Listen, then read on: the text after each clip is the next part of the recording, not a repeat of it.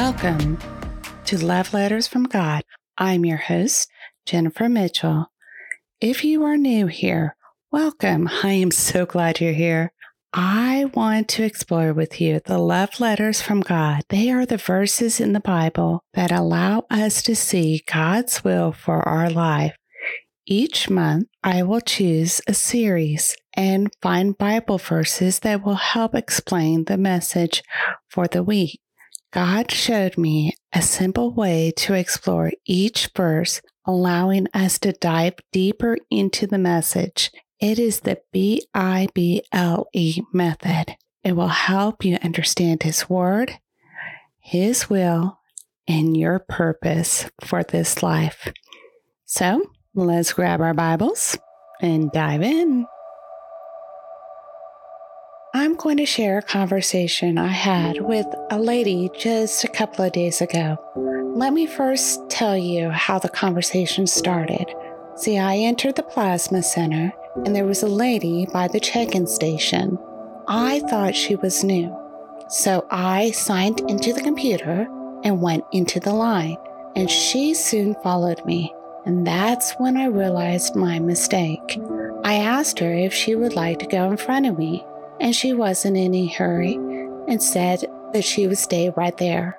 So we started talking, and our conversation turned into religion. She is a Christian, but she shared with me how her mom returned to her faith at the age of 91. See, her mother, she went to church and she was introduced to God at a very young age. But there were things that were being done to her that made her question why God would allow these things to happen. So she built some walls. She said, if God won't protect me, I will protect myself. And that's how she lived her life. And throughout her life, she built more and more walls. She got married, and around the age of 40, her husband passed, which of course made her even more angry with God. And I'm sure her family tried to help her through this, but she never gave in. See, the hurt outweighed God's love. I really don't know what made her realize that God was still there and that it was sin that was hurting her and not God. But guys, she lived 80 years in pain. Instead of turning back to God, she built walls and was lost for a majority of her life. A man ruined her life, and that scar is permanent. But God could have used that to make her into a stronger woman. She could have protected others. Instead, she built those walls, making her weak to Satan and allowing Satan to control her. God knew Satan was in control, but he also knew that Satan would not win. He said, she is my child and will be coming home with me. See, God has always given us free will. Since the very beginning, it's our choices that hurt people. And in every bad situation, there can be a good ending if we allow God to fix the hurt and not ourselves.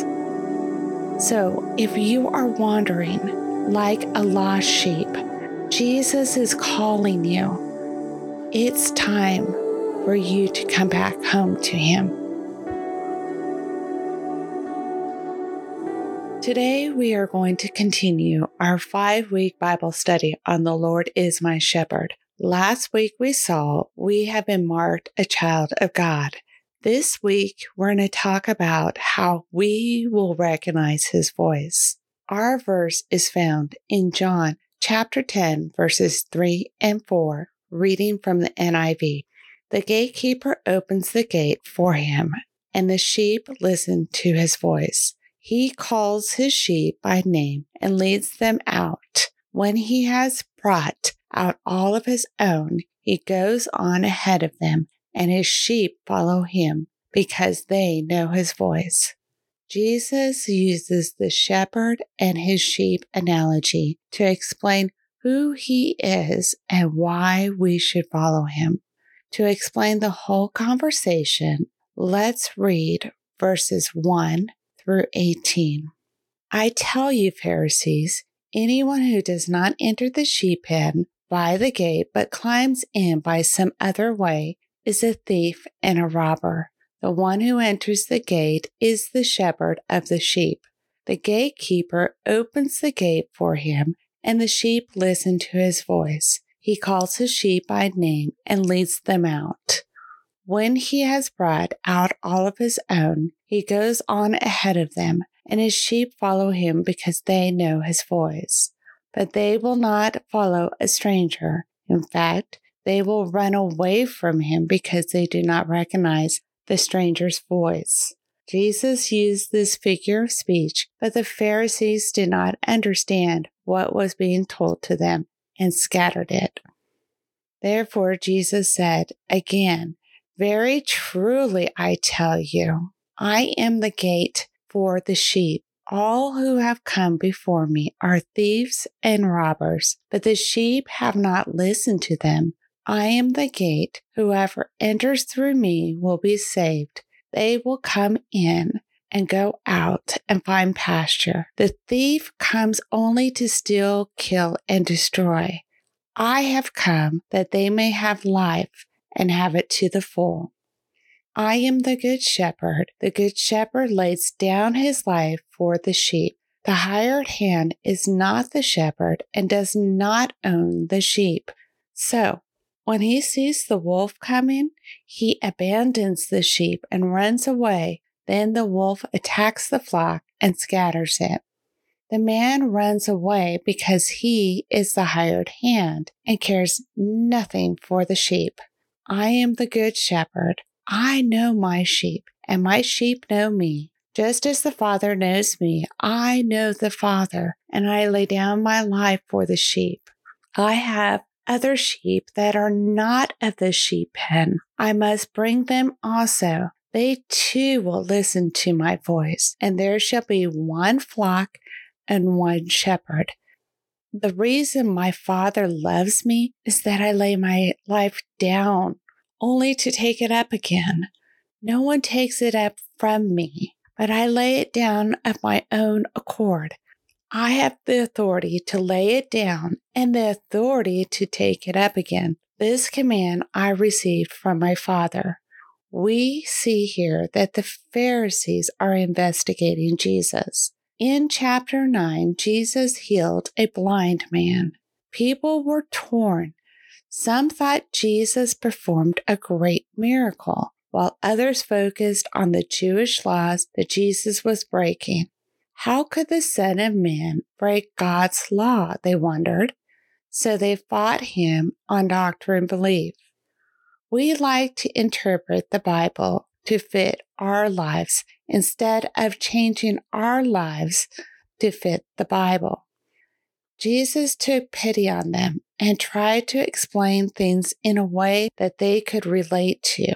But if the heart isn't ready to receive it, you won't understand the message and its meaning and continue to fight your point. The Pharisees were that way with Jesus. It's not that they didn't believe in God, but they couldn't see Jesus as the promised Messiah. Their ancestors lived 400 plus years, feeling God had abandoned them because they didn't follow his law correctly. So it was hard to grasp that Jesus was the man they were looking for and wasn't the warrior king they had expected. To be fair, I can see their point. They wanted to be 100% sure that if God were back in their life, they wouldn't lose him again.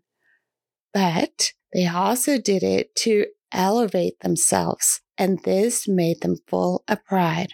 That's why we must read the Bible for ourselves. We have to make sure that what others are telling us is the truth. During this time, Jesus was in Jerusalem for the Feast of the Tabernacle. This is a celebration the Jews celebrated to remember what God had done in the past and to remember what God wanted to give them in the future. So when the Pharisees heard Jesus healed the man on the Sabbath day, which is the day of rest, they jumped at the chance to question him. Jesus explained the role of the shepherd to his sheep. It is the same as he had with his followers. A shepherd has a unique bond with his sheep. The shepherd knows everything about them, down to the small little imperfections. And when they wandered off, he calls them to come back. In our lesson, Jesus talks about how the shepherd cares for them during the night. He takes them to a protected area, away from the danger, away from bad weather, and he has a watchman guard the gate for him while he rests with his sheep. Jesus knows us that way too. He knows every little detail about us. He too will protect us from danger. He sent down the Holy Spirit to be the watchman while he was away. But Jesus is the Good Shepherd. Therefore, he will sacrifice his life for ours. Let's dig deeper in today's verse. It says, the gatekeeper opens the gate for him. The Holy Spirit is the gatekeeper. He opens our heart to receive Jesus. It says they listen to his voice, and we too need to listen to Jesus' voice. Only way we can do this is we need to be close to him to hear his voice. We can't be living life on our own. That's when trouble finds us. It says we will know his voice. Shepherds use a distinct call for their sheep. So if they are a little too far away, the sheep will come back to him. God too has a distinct call. When you feel that urge, that tug to come back to him, to be in his word more, to be in prayer, that is God saying, you've gone a little too far. Come back to me. Be close to me so that you can hear my voice and follow me to the next pasture or to the next event in our life. How do we know if it's truly Jesus talking or that Satan's putting thoughts in our head? I say, when in doubt, check it out. Go to Scripture. Google is handy, guys. Type in whatever verse you're looking for and then find it in your Bible. Another way is through prayer. Ask for guidance, and God will ease your mind if it is right. Just this week, my husband and we had a talk about our finances. I saw it one way, and he saw it another. Guys, both of us were right. But the next morning, I started reading my devotional, which was our conversation in a nutshell. God wanted to show me that I needed to trust in him, in God, and not lean on the what ifs. I quickly apologized to my husband and said we should do it his way.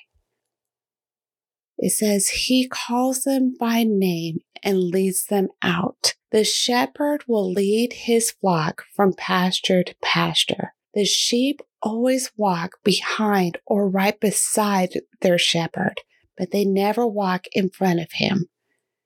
Jesus knows us intimately and will care for us. He will lead us on the path of righteousness. We just have to remember he is to lead and we are to follow.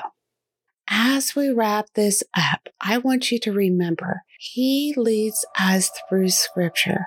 When we are in his word, he is able to guide us. But if you're out there alone, you have no one. You have to face danger on your own. And sometimes it works out, but other times you have a long road to recovery.